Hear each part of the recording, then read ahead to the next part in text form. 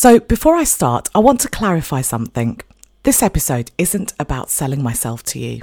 If you've had a discovery call with me, you can vouch for the fact that I really don't sell. We have a genuine conversation about the kind of support that would best suit you, and sometimes that doesn't include working with me. Instead, today is about helping you choose the right support for your business, to help you scratch under the surface of great marketing and to really understand what you need.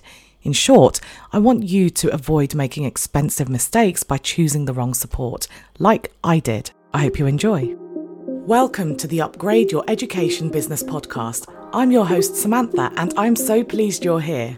As an education business owner myself and a former teacher, I understand the nuances that only apply to us. So in this podcast, I share fluff-free, tailored and actionable ideas that you can mould to suit your needs.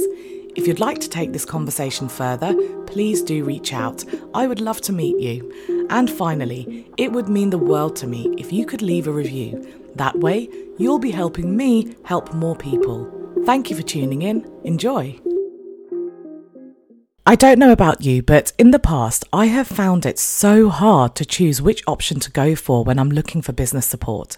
I've invested in programs that were definitely not right for me. And while that's quite annoying, it actually taught me a lot about what to look for because I definitely fell for the excellent marketing. So right now, I'm a member of a business membership. It's my second one actually, because by trying different things, I've learnt that memberships that I can dip in and out of work much better for me than courses. But I want to help you avoid this expensive learning curve and try and get it right from day one. A big lesson that I've learned, though, is that I have to take intentional actions to get results from whatever I choose. And I'm starting here because before I dive into my list of things to look for, we often put a lot of expectation on the course, the coach, the mentor, essentially the training provider, to deliver the outcomes they've promised. And of course, that is important, but you're not actually going to get anywhere unless you make intentional space in your diary and in your mind to absorb and action what you're learning. I know that sounds really obvious, but when you look at the statistic that only around 5% of people finish courses, you realise just how easy it is to prioritise other things over learning and actioning. That's why we've made a really big change in the Tutors Mastermind. We've replaced our second monthly training session with an implementation hour. We jump on Zoom, we go on mute, and we action what we have learnt with the opportunity to ask questions and ask for opinions. So I'm starting there because to really get a return on your investment, you need to be ready to commit. So let's dive into the 4 areas that I think we need to pay attention to when we're deciding what kind of support to invest in or who to invest in. The first question I think is useful to ask yourself is whether you need a one-size-fits-all approach or something tailored.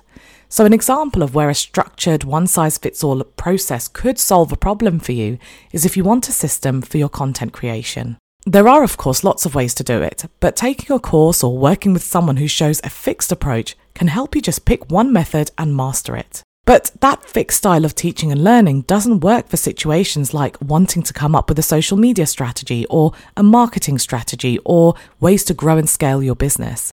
That doesn't mean that group coaching formats or self-paced courses don't work for those kinds of outcomes, but it is important that the style of how it's delivered lends itself to allowing you to shape those strategies to fit your needs. I'll give you an example. Let's say you really want to sort out your marketing, and you're advised through a course or some coaching that you need a Facebook group and you need email marketing. These are musts, and even if you add to these, you have to have these. But you quickly learn that nurturing a Facebook group is a lot of work and you're struggling to sustain it. You might have been advised to post certain types of content at a specific frequency, but you're finding that it's not working. Now, in that situation, I would want to be working with someone who has the knowledge and experience to reroute me. There's no point in having a Facebook group if I can't sustain it. So could there be a different way for me to attract clients? Maybe I'm getting nothing from email marketing. So can we zoom in and work out what needs to change?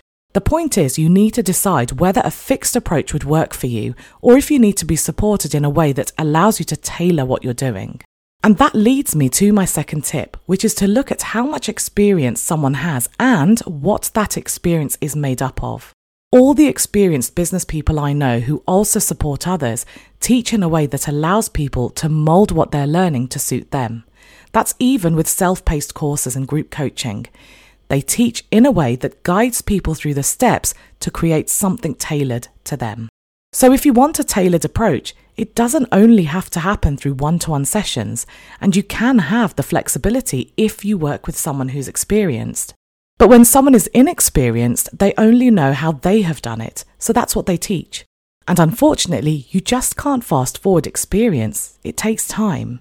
For instance, when I think about my first 3 years as a tutor, the quality of support that I could have given others would have been weak. Because although 3 years sounds like a long time, business development isn't rapid. Navigating tough problems isn't fast, and often in both cases, it takes a few iterations to get right. And you learn things from each of those iterations. For example, right now, I am moving on to probably my second big system change because I've outgrown the systems that I use and have often been talking to you about. I am using now my third software for my websites. I might even use a fourth. So I've learned this over the years because I've tried it for a length of time, and I've seen that it hasn't worked quite so well for my needs. And so that means I can advise clients about that as well. But there's no way I would have gone through those iterations in my first 3 years. So now I'm in a much better position to help other businesses because I've run my own business since 2004. And right now in 2023, my tuition business is 6 years old. I've launched group classes, and after 2 years of running them, I've completely changed them. That experience allows me to give business owners who want to launch group programs different options instead of one way to do it. And when I work with tutors or education business owners, I understand the overall market so much better because I've worked in it for so long. As much as I would have loved to, there is no way I could have done all that learning and experimenting in my first 3 years. But having said that, we never know everything. In 6 years' time, I'll know even more. So when you're looking at experience, you need to follow your intuition and decide whether whoever you're choosing has got enough experience to help you. And experience doesn't just mean number of years. What do they have experience in? A lot of what I teach applies to most business owners regardless of their niche, but I choose to specifically work with education business owners because I know the industry from different angles. I've been a teacher, I've delivered business training to trusts, I'm a tutor. So I could welcome people from different niches, but then it would mean having to generalise my training instead of paying attention to the nuances of our industry. Yes, a lot of what I talk about could apply to a photography business, but their niche have their own nuances and I would not be able to cater to that. So for me, experience is a huge factor, and I'll tell you why. Ages ago, I fell for some really clever marketing from someone who was an ex-teacher and was showing tutors how to set up their own group programs. But I soon realised that they had been a teacher for less than a year. And my red flag was when they were guiding us through creating course content in a way that, as a teacher, I knew wouldn't work. They were helping tuition business owners, but they had never, not for one day, been a tutor. And again, my red flag was when they had zero understanding of our market. They didn't know anything about safeguarding when we were asking questions. It was a really expensive mistake to make, so now I dig deep into how much experience someone has and what they have experience in. And this leads me nicely to my next tip: do your due diligence. Now this really helps with all the things I've talked about so far because I've told you what to look for, but I haven't told you how to find it. Before I invest in someone to support me, I sign up to some of their freebies. And when I do this, I'm looking for two things. I'm looking for whether their advice actually helps me solve a problem. If it doesn't, then how can I trust that they can solve my problem when I pay? I also look for whether the way they deliver their advice resonates with me. You know what it's like. 3 people could tell you to do something and you're resistant, but then the 4th person tells you to do the same thing in a slightly different way and it just clicks. So these freebies can help you see whether they promote a fixed way of doing things or if they have the experience and style to help you tailor what you want to do. And when I'm doing this due diligence through freebies like downloads or podcasts or whatever it might be, I like to have the confidence that there's a good reason for them telling me what they're telling me. For instance, I saw a reel the other day on Instagram and they advised people to use third-party websites to give people links. You know the part on your bio where you provide a link? They suggested using a third-party website. Now, they didn't really explain why, they just said that's what they do. But let's think about it. If I gave you a link to check out what I offer, I essentially want you to go to my website. So why would I add a middleman between you and my website? Surely I could just create a page on my website with links and direct you there. Now, when I started on Instagram, I did use a third-party website because other people were and I saw that advice. And then when I saw my website hit drop, I thought about it and realised what the problem was. So when you're doing your due diligence in the form of freebies or YouTube channels or podcasts, ask yourself whether that freebie actually got you closer to a solution, whether the way the advice is delivered motivates you, and if there's substance behind the advice that's being given. And my fourth tip is one that's a bit layered. On the one hand, I think we should look for evidence that someone has achieved the goal you want to go for. But on the other hand, I don't think we should only choose coaches who have achieved what we want to achieve. I'll explain because this one is completely context-based. I teach my clients how to get their clients on social media, and I even focus on specific platforms like Facebook, Instagram, LinkedIn. But if you go to my Instagram, let's say, I'm not an influencer.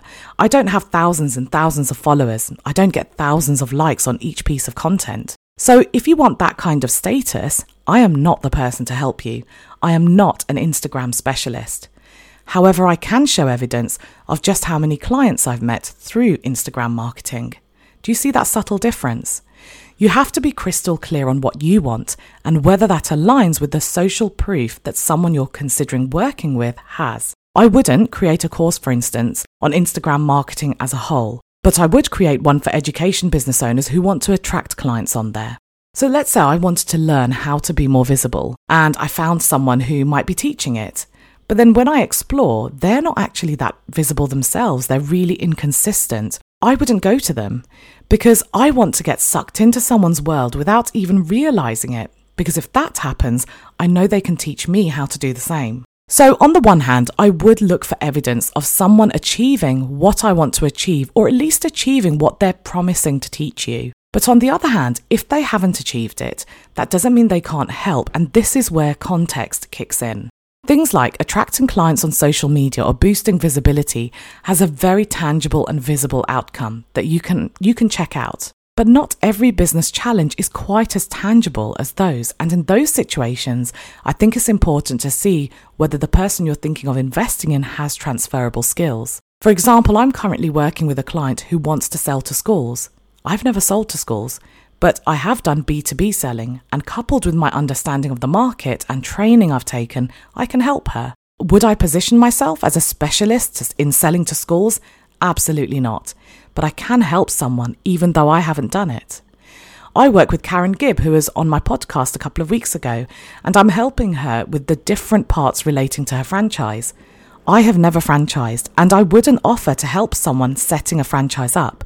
But I can help with the areas outside of the legal and structural aspects. So this one is tough, and because context is everything, doing your due diligence is really crucial. When I was talking about due diligence earlier, I mentioned things like freebies, but I would also check out someone's website and their About Me page. I would also try and make sure that I speak to them. Now, I know that's not always possible. Not everyone offers things like a discovery call, and in the absence of that, I would just do the due diligence that I've already spoken about.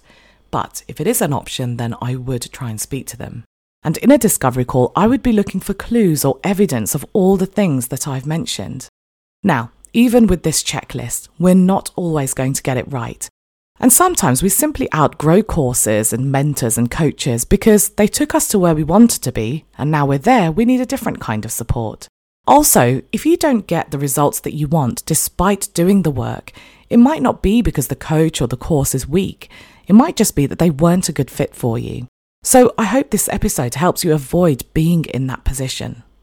As always, thank you so much for listening, and you'll hear from me on Wednesday. Would you like to take this discussion further?